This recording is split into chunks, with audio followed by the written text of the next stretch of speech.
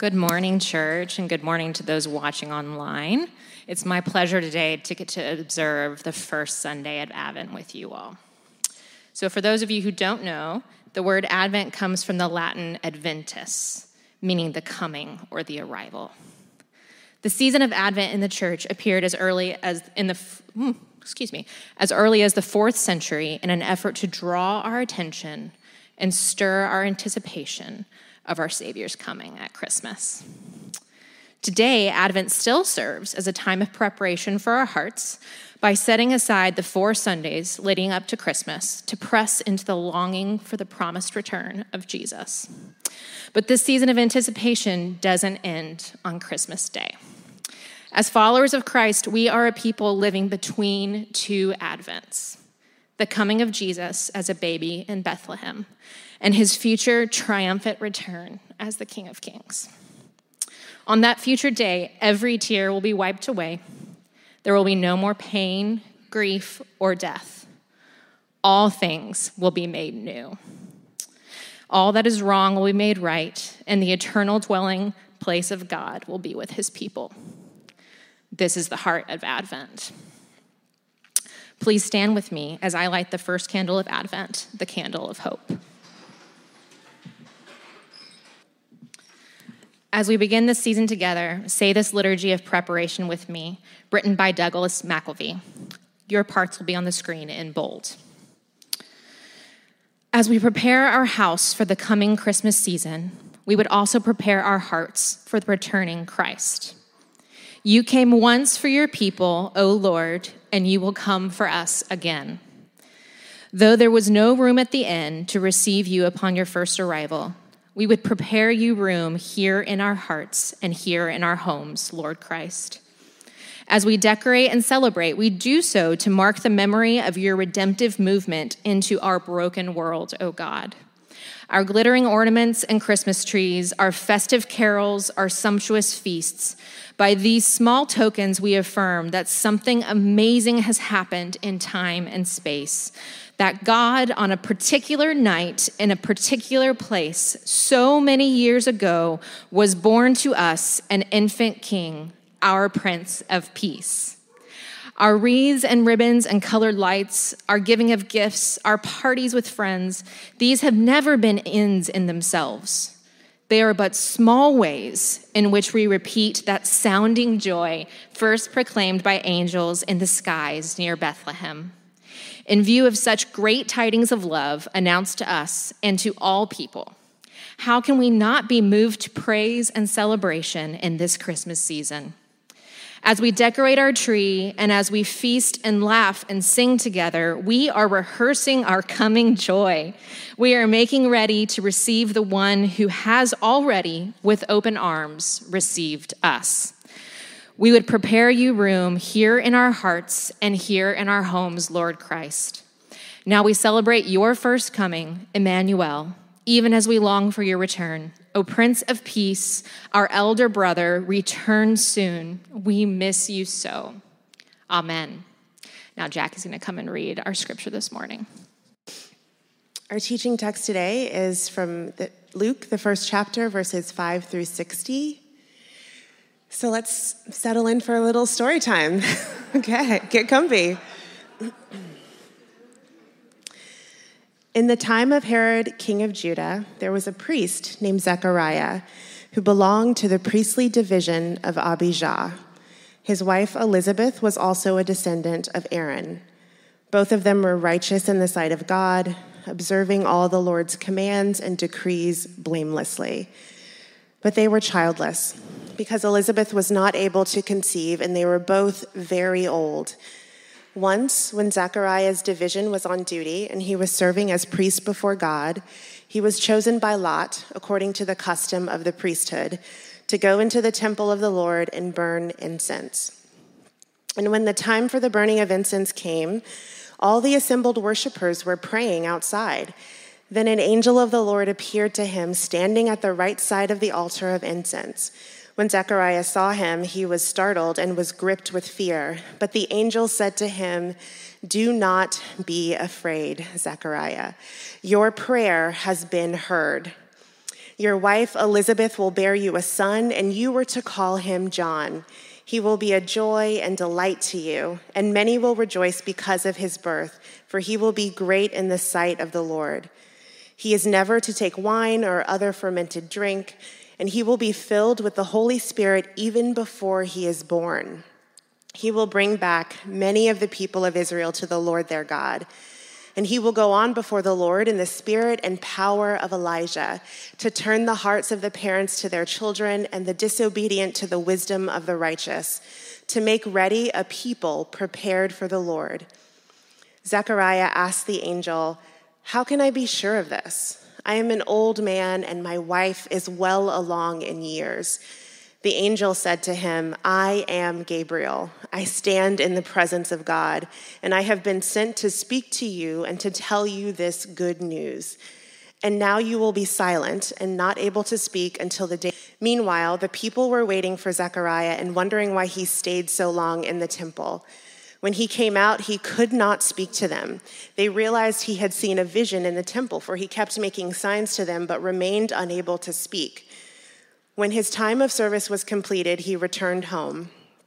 After this, his wife Elizabeth became pregnant and for 5 months remained in seclusion. "The Lord has done this for me," she said. "In these days, he has shown favor and taken away my disgrace among the people." In the 6th month of Elizabeth's pregnancy, God sent the angel Gabriel to Nazareth, a town in Galilee, to a virgin pledged to be married to a man named Joseph, a descendant of David. The virgin's name was Mary. The angel went to her and said, "Greetings, you who are highly favored, the Lord is with you." Mary was greatly troubled at his words and wondered what kind of greeting this might be. But the angel said to her, "Do not be afraid, Mary. You have found favor with God. You will conceive and give birth to a son, and you are to call him Jesus. He will be great and will be called the Son of the Most High. The Lord God will give him the throne of his father David, and he will reign over Jacob's descendants forever. His kingdom will never end." "How will this be?" Mary asked the angel, "since I am a virgin?" The angel answered, "The Holy Spirit will come on you, and the power of the Most High will overshadow you. So the Holy One to be born will be called the Son of God. Even Elizabeth, your relative, is going to have a child in her old age, and she who was said to be unable to conceive is in her 6th month. For no word from God will ever fail." "I am the Lord's servant," Mary answered. "May your word to me be fulfilled." Then the angel left her. At that time, Mary got ready and hurried to a town in the hill country of Judea, where she entered Zechariah's home and greeted Elizabeth. When Elizabeth heard Mary's greeting, the baby leaped in her womb, and Elizabeth was filled with the Holy Spirit. In a loud voice, she exclaimed, "Blessed are you among women, and blessed is the child you will bear. But why am I so favored that the mother of my Lord should come to me? As soon as the sound of your greeting reached my ears, the baby in my womb leaped for joy.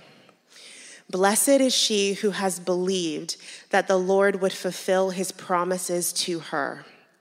And Mary said, "My soul glorifies the Lord, and my spirit rejoices in God my Savior, for he has been mindful of the humble estate of his servant. From now on, all generations will call me blessed, for the Mighty One has done great things for me. Holy is his name. His mercy extends to those who fear him from generation to generation. He has performed mighty deeds with his arm. He has scattered those who are proud in their inmost thoughts. He has brought down rulers from their thrones, but has lifted up the humble. He has filled the hungry with good things, but has out 3 months and then returned home." When it was time for Elizabeth to have her baby, she gave birth to a son. Her neighbors and relatives heard that the Lord had shown her great mercy, and they shared her joy. On the 8th day, they came to circumcise the child, and they were going to name him after his father Zechariah. But his mother spoke up and said, "No, he is to be called John."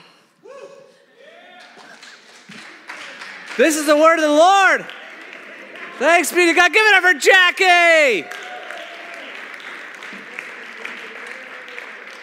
You guys are all still here. Thought I'd test your resolve on Advent. All I'm going to do basically is read that again. And then we're going to be done. So good to see you. Happy Advent. Can you say that? I don't know. All right. Okay, here we go. We're just going to go right into it. We're going to fire out of the gates here. What we call the Old Testament ends in a bit of a cliffhanger. The Hebrew Scriptures conclude in Malachi 4 in quite a moment. If it was a Netflix show, no matter what time of night it was, you would say we definitely have to watch another one. But the challenge is the next installment is in production for 400 years. So you're Googling when is the next season coming, and there's very little results that are encouraging about that. This is how the Old Testament ends. See, I will send the prophet Elijah to you before that great and dreadful day of the Lord comes. He will turn the hearts of the parents to their children and the hearts of the children to their parents, or else I will come and strike the land with total destruction. See in 400 years. What? That's quite a cliffhanger. Malachi, as you all know, is a post-exilic prophet, but everything wasn't golden. God's people were still very much in a struggle to live out faithfulness to Yahweh, to live their vocation as the people of God that were a blessing to the whole world as God had promised Abraham all the way back. And so Yahweh had been sending prophets over and over to call Israel home to their true identity for centuries. But beyond a small remnant, few were actually following the way of God. And so Malachi's voice sort of rings out and then stops. And a widespread prophetic silence begins. And in this 400-year period that we sometimes call the intertestamental period, it's just a few wispy pages in your Bible, but 400 years passes. There was no prophet in Israel. And we know that people still followed God faithfully, and some were still active and loving and speaking and praying and waiting. We see that in the lives of some of the characters that show up here in Luke 1.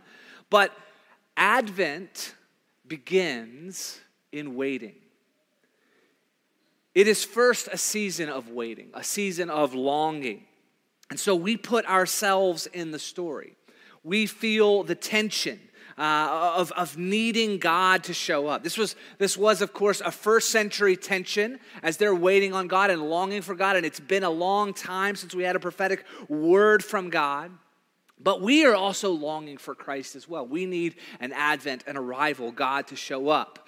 So as a culture, we're okay. I mean, limited, yes, but okay at Christmas. Even if it's just a sliver of it. We can do the gifts and the songs. It's Mariah Carey time, the holiday sales, but we just struggle a little bit with Advent. We don't do it quite as well. The waiting and the longing and the praying and the learning to hope, and sometimes the closing our mouths and sitting in silence. So sometimes we miss the weight of words like a thrill of hope. The weary world rejoices, for yonder breaks a new and glorious dawn. We struggle with the silence, so we miss the eruption of joy, the thrill of hope. I want to do something I've never done in an Advent, and it could backfire massively. Excited? I'm going to give you a 12-part Advent guide. So we're going to fly through these things, and you may need to I'm going to come back to some of them as we go, but we're basically just going to go through that story that we just read and try to understand how to wait well, how to worship well, how to pray well, how to be in Advent, in this time of longing and preparation and silence. So do not be afraid. That's my first word to you. I just told you there's going to be 12 points. Do not be afraid, okay? It's one of the, we're going to move quickly. This guide from Luke 1 comes to us from a first century Greek doctor. I like this guy so much, I named a child after him. My second son is named Luke. And this guy, this Greek doctor gets swept up in the movement of Jesus, and he comes and he applies his whole self to the telling of the message and story and gospel of Jesus. He applies his curiosity, his love, his training, his learning, his storytelling. And he's also helped and inspired by the Holy Spirit. And he gives this account, this public account account of Yahweh acting in the world in a particular way after 400-year cliffhanger. So we're going to follow the beginning of the story, 12 insights that are a guide for you during Advent. Here we go. You ready for this? You may have just heard this from Jackie, but let's get going. In the time of Herod, king of Judah, there was a priest named Zechariah who belonged to the priestly division of Abijah. I promise I'm only reading a bit. His wife Elizabeth was also a descendant of Aaron. Both of them were righteous in the sight of God, observing the Lord's command and decrees blamelessly. But they were childless because Elizabeth was not able to conceive, and they were both very old. Once, when Zechariah's division was on duty and he was serving as priest before God, he was chosen by Lot, according to the custom of the priesthood, to go into the temple of the Lord and burn incense. And when the time for the burning of incense came, all the assembled worshipers were praying outside. Here's point one in your Advent guide, is that you can live the story of God no matter the times. You can live the story of God no matter the times. That in the time of Herod, king of Judah, this is who we come to know as Herod the Great. This was also the time of Rome. Since Israel's golden years under King David, and since the split of the kingdom under the rule of Solomon, and then the exile and then the return from exile, there had been 4 dominant world empires to come to power. The Babylonians, the Medo-Persian Empire, the Greek Empire, first under Alexander the Great, and then later under his generals, the Seleucid and Ptolemaic dynasty. You remember this from history class? And now we're at the Roman Empire. Nebuchadnezzar had a dream about this in Daniel 2. We're going to get to that in just a little bit, like around 9 or 10. Don't worry. But during the later part of the Greek period, the Greek dynasty, the Seleucid dynasty, there was a nasty ruler named Antiochus who oppressed Israel horribly. He also committed what's called the abomination of desecration. He sacrificed a pig on the altar in the holy place of the temple. And this was enough is enough for the Jewish people. So there was this period of history called the Maccabean Revolt, which Judas the Hammer helped to lead. Great nickname. And ultimately, there was an establishment of the Hasmonean dynasty, 100 years of Israel ruling themselves without a foreign occupying power. But there ends up near the end of that, it's the board of Rome for help. Will you back my appeal to power? Hyrcanus doubles down. He makes a deal back at home as well with an Edomite you're familiar with named Antipater. Got that? This is Herod's dad, okay?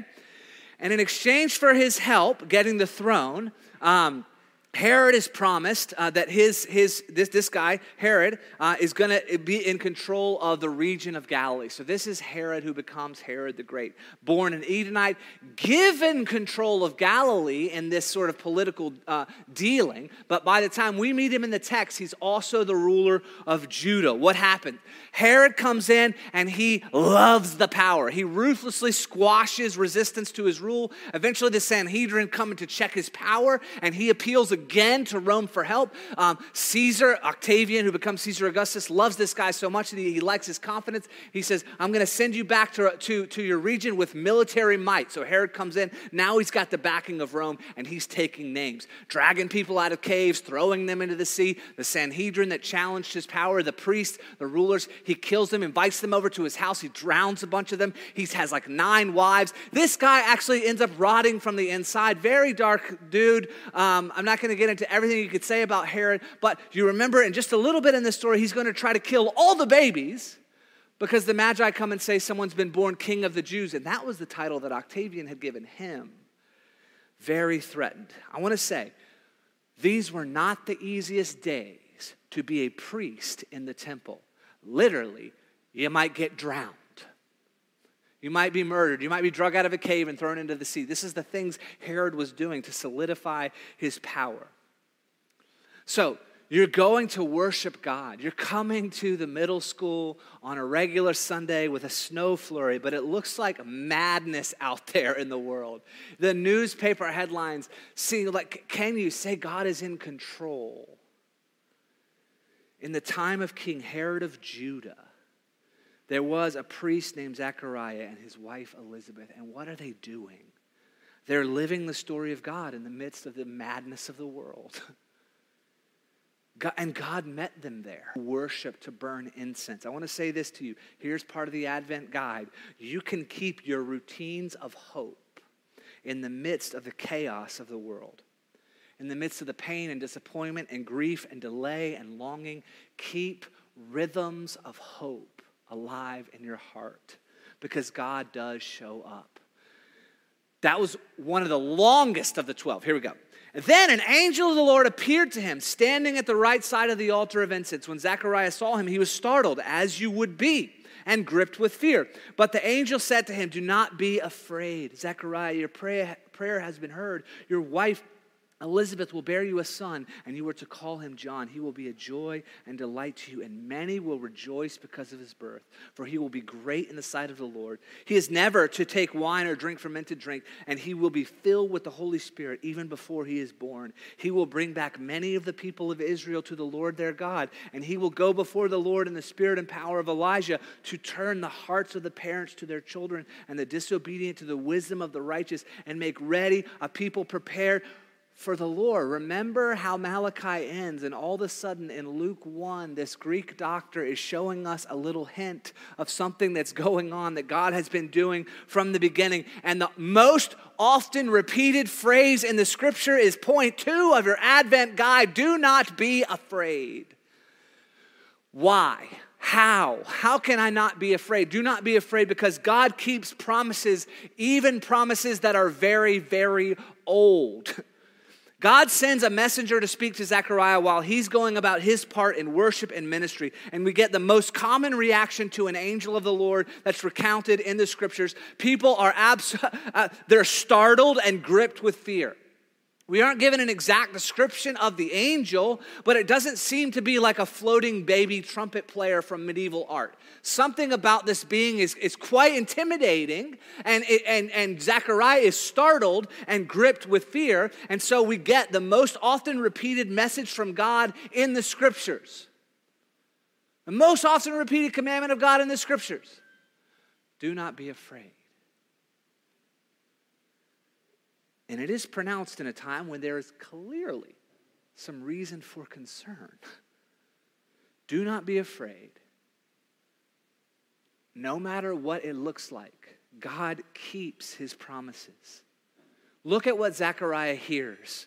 Your prayers have been heard. How powerful would that be to know from the mouth of the messenger of God? Your prayers have been heard. Your wife will bear a son whom you are to call John. An impossibility, basically. Your son will be great in God's sight. He's going to abstain from booze, but he's going to be filled with the Spirit. And he will go on before the Lord in the spirit and power of Elijah to turn the hearts of the parents to their children and the disobedient to the wisdom of the righteous, to make ready a people prepared for the Lord. Do not be afraid, church. Do not be afraid, church. God keeps promises, even if they're old promises. All right, we're rolling, folks. Zechariah asked the angel, how can I be sure of this? I think that's a reasonable question. The angel does not. I am an old man, and my wife is well along in years. And the angel said to him, I am Gabriel. I stand in the presence of God. I've been sent to speak to you and tell you this good news, and now you will be silent and not able to speak until the day this happens, because you did not believe my words, which will come true in their appointed time. You just feel Gabriel like, come here, look at me. I'm an angel. You were just gripped with fear, were you not? Now you're doubting my words? Point 3 in your Advent guide: doubt is often overvalued. I'm not hating on it. It's a part of faith, and sometimes it can be an important part of our story, but it is never a good thing when we find ourselves in a prolonged period of doubting God, God's character, and God's promises. One of the most fascinating parts of Luke 1 is that Zechariah and Mary seem to have similar reactions to the angel's announcement, but Zechariah gets tongue-tied and Mary sings a song. They get different consequences. Maybe because Zechariah is a priest, he's in the holy place, meant to be expecting God to be there, to show up and to speak, and yet he doesn't. He let his expectations be lowered through disappointing experience. We talk sometimes about what does it mean for our hearts to be discipled by disappointment. It puts us into a place of low expectation for the grace and mercy and love and kindness and promise-keeping work of God in our life. Somehow the angel is able to discern the difference between the questions of Zechariah and Mary. And we live in a time, and this is why I think this is an important part of the Advent guide, we live in a time as doubting God, doubting your confidence in the faith of your family, doubting the things that you've grown up with. We do deconstruction well, and there's an important part of that process in many of our stories. But if we can do deconstruction with enthusiasm, we also need to look at what type of lives are we building. My dad used to talk about it takes unskilled workers one day to tear down what skilled workers built in a year. Basically, anybody can do the work of tearing down. What are you building? Sometimes in our culture, and I think in this culture as well, doubt is a little bit overvalued. We're trying to buy the dips, folks. That's a little stock market joke. That'll be the last one. Our doubts, right? Our doubts, here's the thing. God rarely meets a doubt that he celebrates. Scan the scriptures. God has great compassion for us, but the territory of questioning the character and love of God is not a place he wants us to make home. Your doubts may send you on a quest, but they are not to be the place that you live.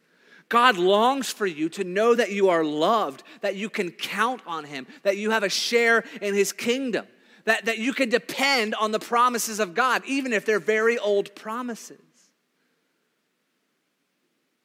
Sometimes doubt is overrated, overvalued. Here we go. We'll keep rolling. Meanwhile, the people who were waiting for Zechariah and wondering why he stayed so long in the temple, when he came out, he could not speak to them. They realized he had seen a vision in the temple, for he kept making signs to them, but remained unable to speak. When this time of service was completed, he returned home. After this, his wife Elizabeth became pregnant, and for 5 months remained in seclusion. The Lord has done this for me, she said. In these days, he has shown his favor and taken away my disgrace among the people. The fourth part of your Advent guide is that misunderstanding is real, but it's not everything. Misunderstanding is real, but it's not everything. Something incredible has happened to this man. But the man who it happened to cannot fully communicate what has happened. I promise you, this is very often how preachers feel when we talk to you. I'm not fully representing this. I want people to encounter something, but I feel like I'm just gesturing, and it's like, is it even coming through? They wonder why he's taking so long. And you know they begin to fill in the gaps, right? This is one of the things that happens in human misunderstanding, is we have a question about someone's motivation or someone's experience or someone's intention. And when there's a gap between us relationally, we fill that gap with our guesses. And very often those guesses are wrong.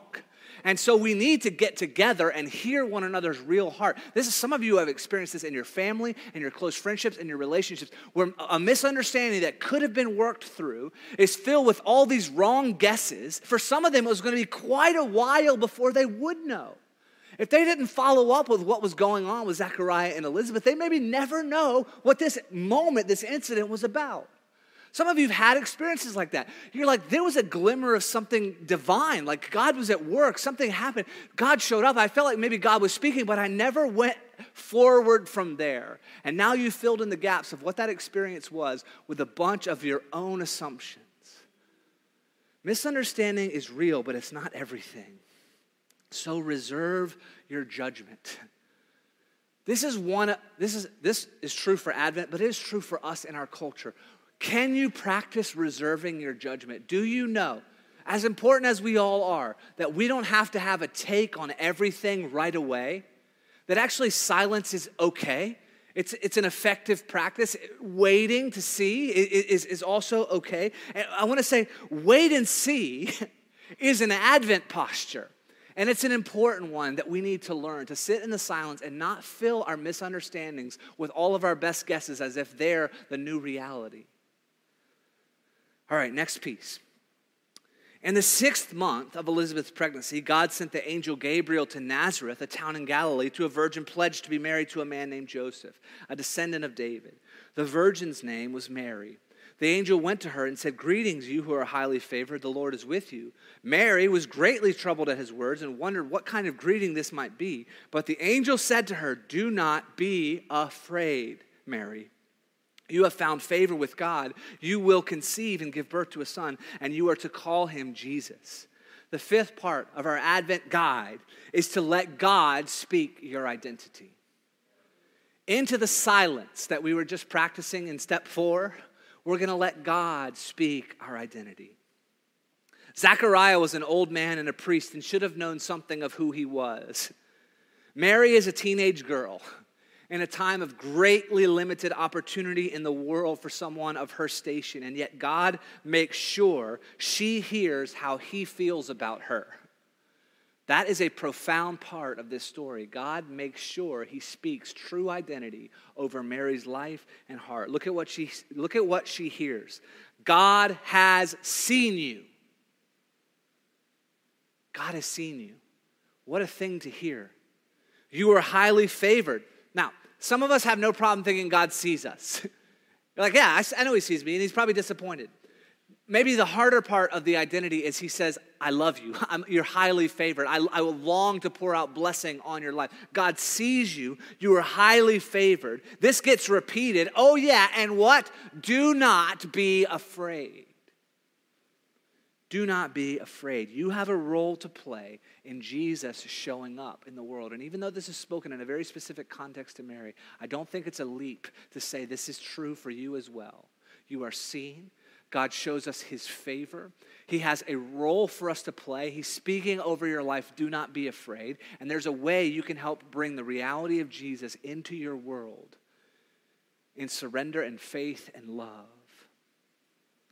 This is true for Mary and can be true for each of us. Let God say the truest thing about you. Let God speak your identity. So we keep rolling. You will conceive and give birth to a son, and you are to call him Jesus. He will be great and will be called Son of the Most High. The Lord will give him the throne of his father David, and he will reign over Jacob's descendants forever and ever. His kingdom will never end. The sixth part, we're halfway there, of our Advent guide is God has a dream and God shares his dream. God has a dream and God shares it. I said we were going to mention this again. Way back in Daniel 2, Nebuchadnezzar, the ruler of the known world at that time, has a dream that really, really haunts him. And he is so spooked by this dream that he calls all of his advisors and wise men and satraps and all of them. And he says, all right, I want you to tell me what this dream is about. And they're like, okay, tell us the dream. He's like, no. I know what you're trying to do. You're trying to trick me. You tell me the dream and the interpretation. And if you don't, you're all dead. This guy is freaking out. The power has gone to his head a little bit. So he's pretty rough on his advisors, and none of them can do what he asks. None of them can tell Nebuchadnezzar the dream. So Daniel, who has been carried off from Jerusalem into exile, his name has been changed to Belshazzar. You remember that. Is rounded up to be killed with the rest of them, and he says, hang on. Maybe God will show us what's up. Daniel actually is a pretty great book to go back and read during Advent because it has some unbelievable prophecies of what's to come, and it shows how to live as a creative minority in a world that's going completely the opposite way. But God reveals to Daniel the substance and the interpretation of the dream. And he goes before Nebuchadnezzar and he says, listen, God is showing you what is to come. He's showing you your empire and the empires of the world that are going to follow after you. But ultimately that God himself is going to establish a kingdom that is not made with human hands at all, that will endure forever. So by the time we get to Luke 1, a lot of time has passed between Daniel 2 and that dream happening and what's happening in first century Israel. But we've had the Babylonians. We've had the Medo-Persian dynasty. We've had the Greeks in both parts with Alexander and the Seleucid and Ptolemaic dynasty. Now we've had the Roman Empire, and we've come right up to the place.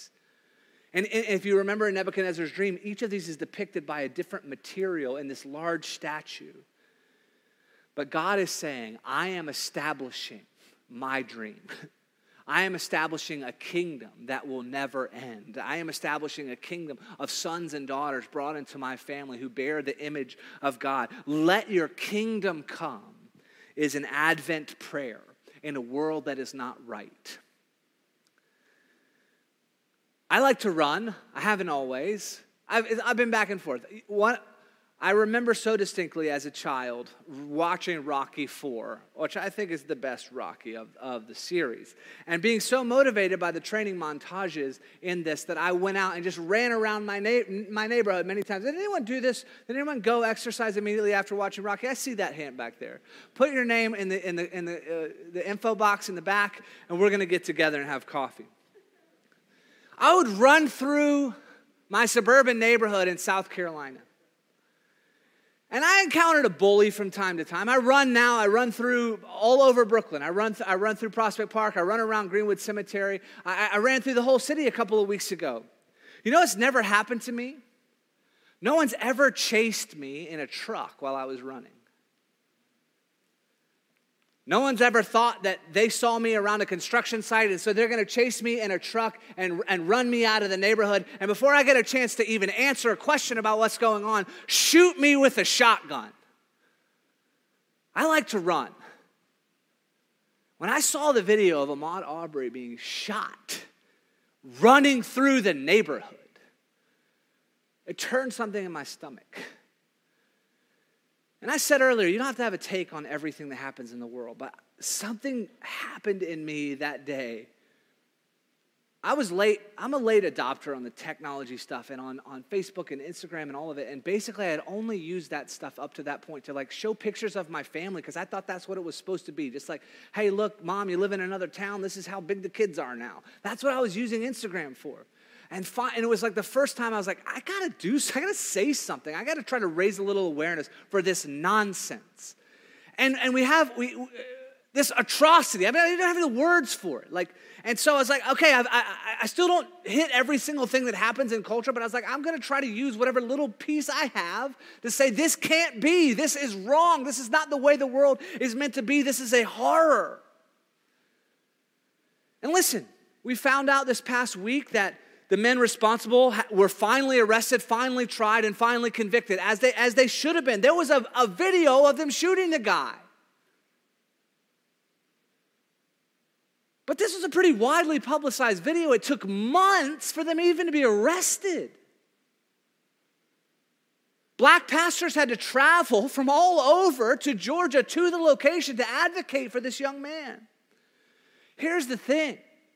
As we go through this Advent guide, and some of it is lighthearted, but God has a dream. He's sharing it with us, and we have to be the people who take it up and accept it. And we have prophets who come along, Zechariah and Mary and Martin Luther King Jr., who give us pictures of the dream, and they show us a little bit of the way the world could be, the way the world should be. And so when we see the way the world isn't like that, we have to be those who stand up and say, no, this is not God's dream. There's another way. And in God's kingdom, every tribe and tongue and nation is a part of that dream, and we're going to celebrate it together. And so we should cry out and say, no, enough. We live in a world where justice is delayed. We live in a world where sin isn't always immediately punished. We live in a world that needs repair. We live in a world where we often say, how long, O Lord? When will you set things right? And so for different reasons than Mary, but maybe with some similar urgency, we say, how can this be? That's her question. How can this be? Seems like there's a couple of obstacles in the way of what you're saying. So we need the next part. How will this be, Mary asked the angel, since I am a virgin? The angel answered, the Holy Spirit will come on you. The power of the Most High will overshadow you. So the Holy One to be born will be called the Son of God. Even Elizabeth, your relative, is going to have a child in her old age. And she who was said to be unable to conceive is in her 6th month. For no word from God will ever fail. Number 7 in the TGC Advent Guide is no word from God will ever fail. Church, let's remember it. Let's hang on to it. Let's tell one another that. Let's sing one another that. Let's pass one another notes about that. Let's post that on our Instagram. Let's hold out hope in the darkness and the frustration when justice is delayed. Let's remember that no word from God is ever going to fail. And if it appears to have failed, it is not the end. In Advent, heaven is promising us no word from God will ever fail. There have always been in the world sophisticated, cynical, accomplished, powerful voices that say, see, God is not there. He's a myth, he's a delusion, he's not coming, he's not showing up. And we need to speak strongly in the pain of the moment that when it seems like God is absent or delayed or never showing up, over and over again, we have seen this reality play out. No word from God will ever fail. So can we say what Mary says? I am the Lord's servant, Mary answered. May your word to me be fulfilled. Then the angel left her. An Advent prayer for you, number 8 in our Advent guide, is may your word to me be fulfilled. Can we make this our prayer? The combination of those two things is a powerful, powerful life, church. For an individual, for a community, for a family, to say no word from God will ever fail, and may your word to me be fulfilled. In that is a life of faith, is a life of gospel, is a life of hope, is a life of standing up for the world being set right. No word from God will ever fail. May your word to me be fulfilled. Can we make this a prayer? Maybe that's all you can muster in Advent. Fulfilled to me. She's talking about you're going to have a baby. She's like, I'm a virgin. May your word be fulfilled. Obstacles. Let's keep moving. At that time, Mary got ready and hurried to a town in the hill country of Judea, where she entered Zechariah's home and greeting reached my ears. The baby in my womb leaped for joy. Blessed is she who has believed that the Lord would fulfill his promises to her. Number 9 in our Advent guide is hope is stronger together. These two women, heroes of Luke 1, by the way, we'll say more about that in a little bit, show up with Advent expectation and hope. And these two women find themselves in a very unexpected place. They're carrying the gospel in a literal way, and they need each other, and they show us that hope is not a solo effort. When one comes to the other and her faith is seen, it causes celebration in the other. When one shows up, another receives the filling of the Holy Spirit. It's a picture of the way the church is meant to work. When I saw you today, I just wanted to move to you and embrace you and let you know that you are loved. And we speak the words of promise back to one another. We speak the words of identity back to one another. We help one another worship. We pray for one another to be filled with the Spirit. We pray for one another to be filled with the gifts of God. We pray to one another to remember who we really are, that we're working for and walking in the grace of this Jesus who has redeemed us.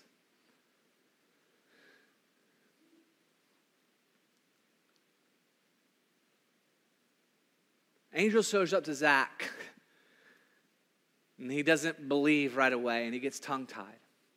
Angel shows up to Mary. She has real questions, but she shares them honestly. God shows grace to her, and she immediately moves on her hope, and she moves towards another person. Hope is stronger together. And so far away from the silence of Zechariah, Mary, from this deep encouragement, and after her cousin is filled with the Spirit, Mary sings an Advent song.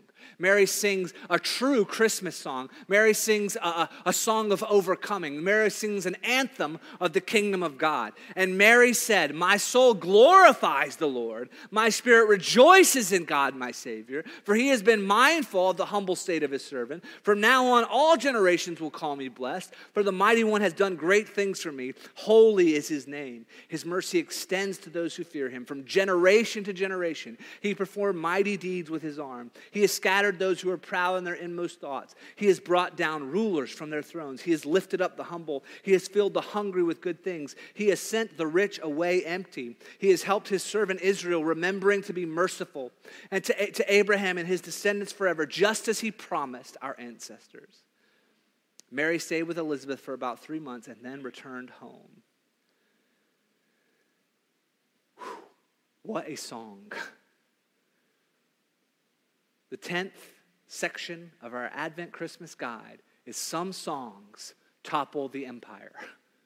Some songs topple empire. I was on a call with a bunch of pastors from around the country and a few international the other day. I was listening to a man who's a pastor. He teaches a seminary in Vancouver.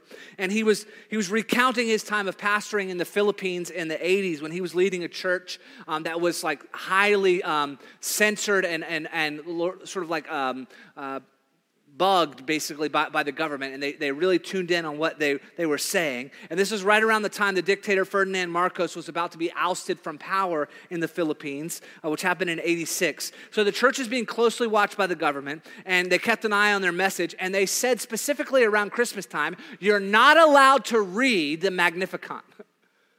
You're not allowed to read Mary's song. On the edge, receives a word from God and sings this powerful song. And those in the palace, in the place of power, know that this is the type of song that topples empire. And they're like, do not sing this song. It is illegal to read Mary's song in this church because this is a state-sponsored church. So, Mary's song was off limits. Sometimes I'm like, maybe we have it pretty easy when it comes to sermon prep around here. This song is a threat to corrupt power. It's a threat to empire. So one day, this pastor knew actually that Marcos' power was being threatened in a lot of different ways, and the CIA was involved, and he knew that there was an image maker that had been sent to help sort of refurbish Marcos' identity in the public. He was an image maker, and he was coming. There was a CIA agent with him, and they were both in his service. And it was around Advent, and he knew he was supposed to preach on Daniel 2 and Nebuchadnezzar's dream and this big statue and the different empires and how the empire is about to fall. And this image maker is sitting there, and he comes under the power of the Holy Spirit. And he knows the next day he has to go meet with the most powerful man in the land, Ferdinand Marcos. And he's supposed to help him reshape his image. And he falls under such conviction, hearing Daniel recount Nebuchadnezzar's dream and the interpretation to him about the different empires. And he says, all I'm going to do when I meet with Marcos tomorrow is read this vision from Daniel 2. That's all I'm going to do. I'm not going to say another word. Literally risking his life to do this. Can't read the Magnificat, but he goes to something else. He goes in, he reads Daniel 2. Marcos is furious. I don't actually know exactly what happened from that encounter forward, but just a few months later, Marcos was out of power.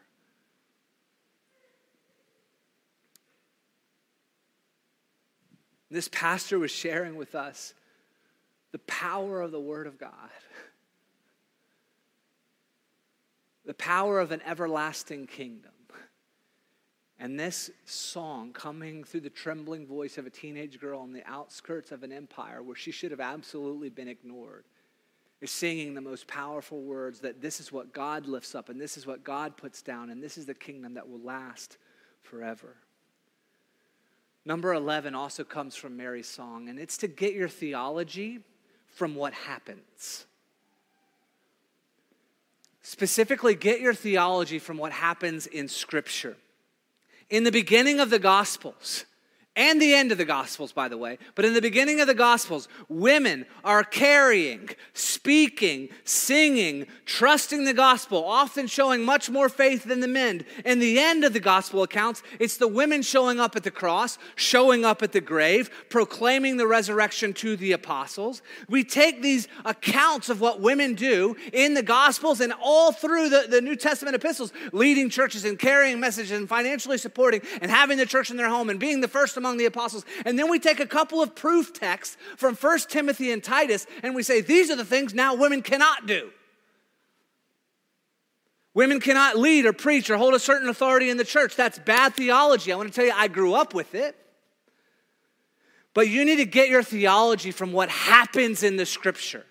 Because half of those passages in 1 Timothy and Titus, you don't listen to anyway. You're not saying that they have to wear a head covering. You're not saying they have to be absolutely silent. You've picked and chosen in these couple of proof passages, and you've ignored what Jesus is having women do. I'm preaching this to myself. Because that's a theology I grew up with, and I thought to be faithful to the Word, that I had to limit my sisters in some way, and it's a lie. Does God heal people? What happens in Scripture? Does God rescue and forgive and transform even the most unlikely? What happens in Scripture? Does God use people who have a broken past, who fail in the middle of the height of their ministry? What happens in Scripture? Are there miracles that we can count on? What happens in Scripture? Don't build a theology out of your tiny, limited experience and selective reading of a few proof texts in the Bible. Build a theology on what happens. What happens in the Word? Okay, last part. When it was time for Elizabeth to have her baby, she gave birth to a son. Her neighbors and relatives heard that the Lord had shown her great mercy, and they shared her joy. Love that part. On the 8th day, they came to circumcise the child, and they were going to name him after his father Zechariah, but his mother spoke up and said, no, he is to be called John. Here's the last part of the Advent guide. Obey God's word, and obey God's word to you. What's happening here is Elizabeth is keeping the word of the scriptures, the Hebrew scriptures, the law of God. She's obeying it. She's having her son circumcised, but also she's obeying the specific revelation that had occurred to her family, to her husband, to their life. And so this is part of the Advent hope, part of the Christian life, is to say, the scripture is the guardrail of my experience. If I have a word from the Lord and it goes against the word of scripture, then we know we choose the word of scripture over my subjective experience. But God is going to speak to us in the revealed word of God, and that's the guardrail for our subjective experience. But God also whispers to us as sons and daughters of God. And when we ignore that, we do something to our conscience in a negative way. We become less sensitive to the voice of the Spirit in our life. We should take risks of faith that the Holy Spirit breathes into our lives, as well as honoring and obeying what God has said to us in the Word. Sometimes we're like, I have no idea what God is saying to me in my life. Well, some of the things are actually even written down. You can know God's saying this to you. Rejoice always, pray without ceasing, get together with other believers, be radically generous, go the extra mile, turn the other. These are things God is saying to you. He's saying them to you. And he's also saying to you, hey, for this season, I want you to set that aside. It's fine, but it's not for you right now. This job, I want you to make these your emphasis in the next couple of weeks. Or today, I want you to forgive yourself. I forgave you 3 weeks ago. I want you to forgive yourself. We need to obey the word and the word God speaks to us. Both are part of the fullness, the treasure, the life of the Christian hope. That's it, folks. We got through 12. 12! There's never been 12 points in a sermon. It's absurd. Why are you clapping? I'll never do it again. Here's what I want you to go away with, church. God is moving in our time, not on our time. God is moving in our time, not on our time. Advent is a time to hope and to wait, and sometimes just to be quiet. What is guiding your life? These things are meant to be wrung out over the next month together. Well, I want to invite you to come back to these things. I'm going to try to come back to these things as words from the story of God to my heart in our time. Can you believe that no word from God will ever fail? If you can, even just a little bit, you can say at the beginning of Advent, may your word to me be fulfilled. And I think God will move powerfully in those spaces. Let's pray the Advent prayer. Come, Lord Jesus. Church, let's say it together. Come, Lord Jesus. Heavenly Father, will you move in the power of your Spirit? Will you speak to us?